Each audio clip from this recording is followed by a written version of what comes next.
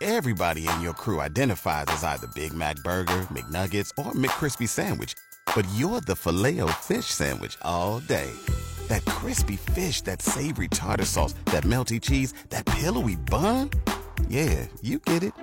Every time. And if you love the Filet-O-Fish, right now you can catch two of the classics you love for just $6. Limited time only. Price and participation may vary. Cannot be combined with any other offer. Single item at regular price. Ba-da-ba-ba-ba.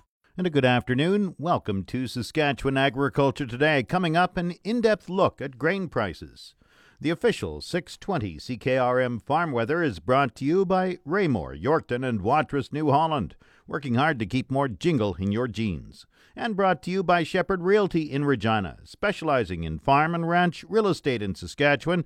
Call Harry Shepherd at 352-1866.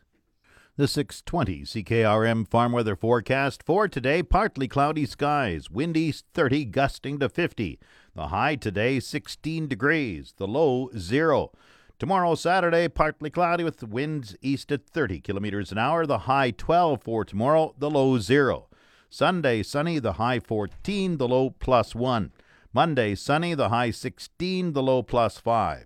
Tuesday, partly cloudy, the high 16, the low 6. Wednesday, cloudy, 60% chance of showers, the high 14, the low 6.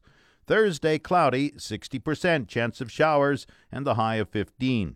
Normal high is 20 for this time of year, the normal low 4 degrees. The sun rose at 5:08 this morning. It sets at 8:41 tonight. And around the province, we have the hot spot at Elbow, 16 degrees. The cold spot up North Collins Bay at -3. Estevan is 11, Saskatoon 15, Swift Current 10, Weyburn 13, Yorkton is 14 degrees. In Regina with cloudy skies, it's 13, that's 55 Fahrenheit. Winds are from the east-southeast at 27, gusting to 42. Humidity is 31%, thermometer dropping 101.8. Cloudy in Moose Jaw 12 degrees, winds are from the east-southeast at 31. Once again, Regina cloudy and 13, that's 55 Fahrenheit. Back in a moment.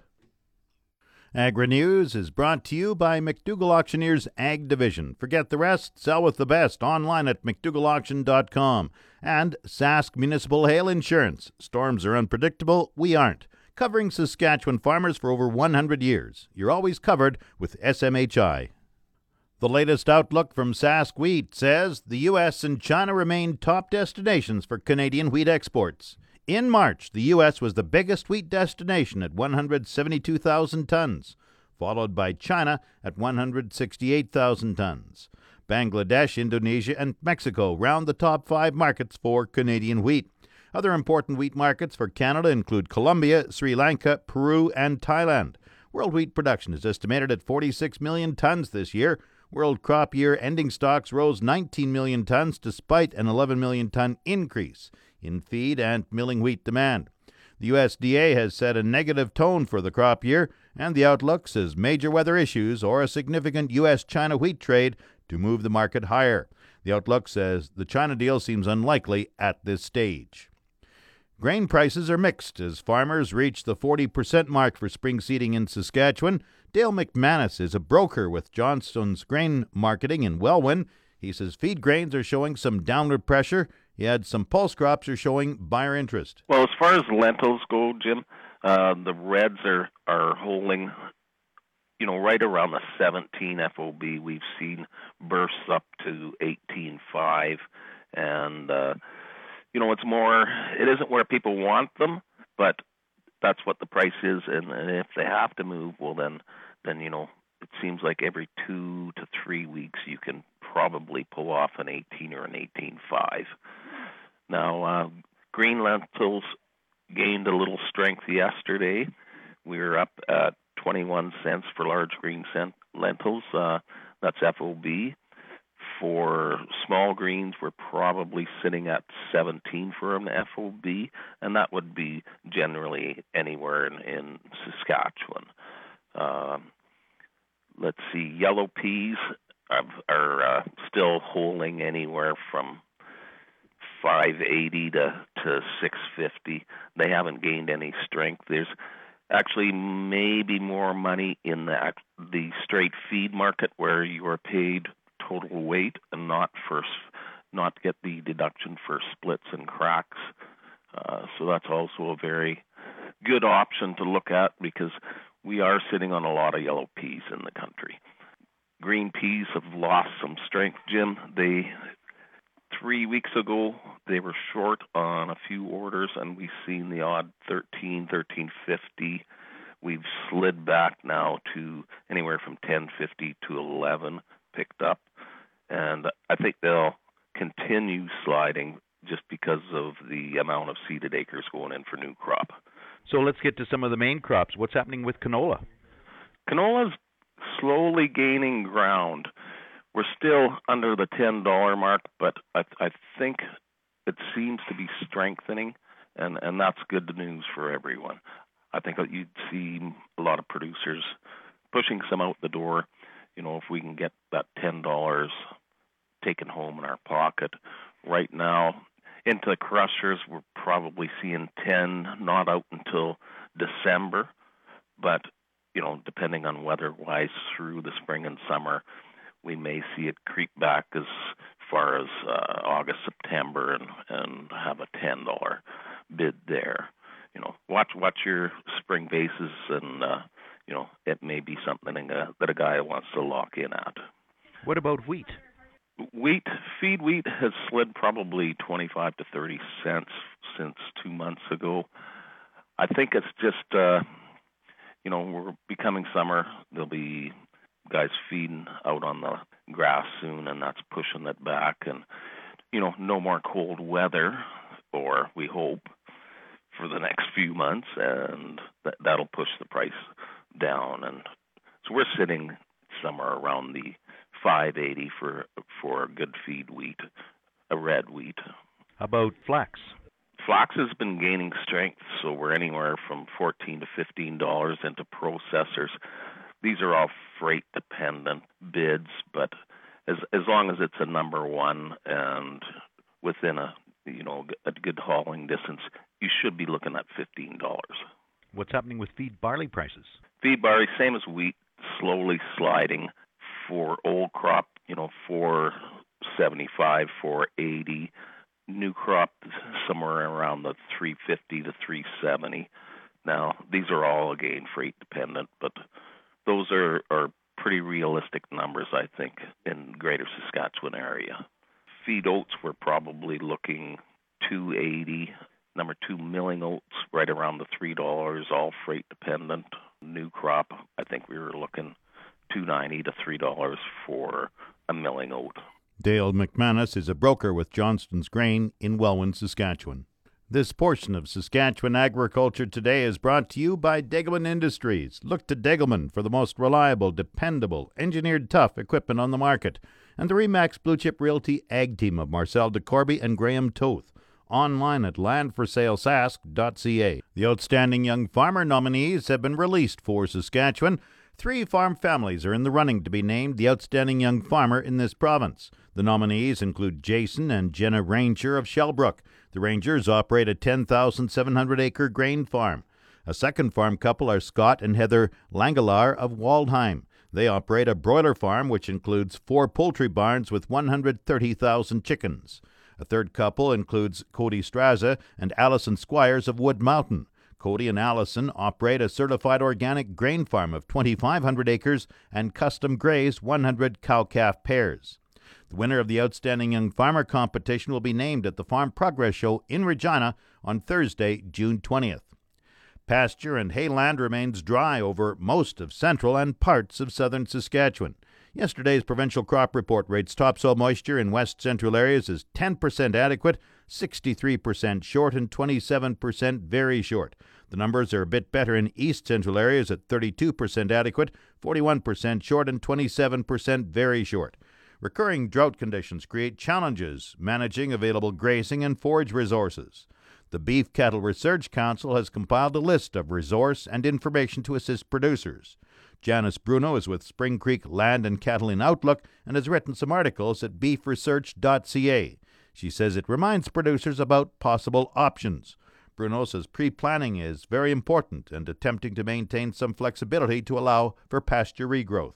It differs within everybody's operation. But the reality is, in order to make that period of rest happen, we've got to find a way to remove animals. And so often we'll recommend within drought conditions is if there's a way to combine your animals, combine herds, that may allow you the ability to then move them from a pasture onto the next and allow areas to rest that may normally have grazing pressure. So one thing we'll say to producers is think about, can you combine herds so that we're moving animals more often? As you said, remove them off a pasture to leave some carryover, leave some plant material. That any litter or plant that we can leave behind also creates a bit of a insulation, or it provides the chance for those plants in that area to retain some moisture and, like we said, to regrow. So the quicker we can move animals, get them off a pasture and onto the next, the better, even under normal conditions, but especially in droughts. Now, I recognize as a producer, you're going to immediately think, well, it's dry. Where am I going to move them to, right? And so recognizing that, having that plan in place, that is there another pasture to go to? Do I have reserve pastures? Do I have supplemental feed? All options that we're going to have to start to think about, because the reality is, in total forage sources, we're in a deficit. And so that's got to come into our decisions as well. Bruno talks about having a plan in place if weather conditions don't improve. This is the one where we encourage producers, whether it's in the back of your mind, but hopefully formalized, having a plan in place so that worst case scenario, or when conditions start to look like they're getting challenging, what is our plan for destocking or reducing those numbers, right? And this is where, in a beef operation, if you have the ability to have that flexibility built in, is critical. So, instantly we start thinking about things like if you have yearlings, if you're actually grazing yearlings, they would probably be the animals that you may look at first as marketing earlier than you originally planned, as a means of reducing the total overall numbers, right? When we talk about destocking on your own pasture or your land base, you may look at the options of, are you looking at sending animals to rented pasture? Can you find other forage options to bring into the mix?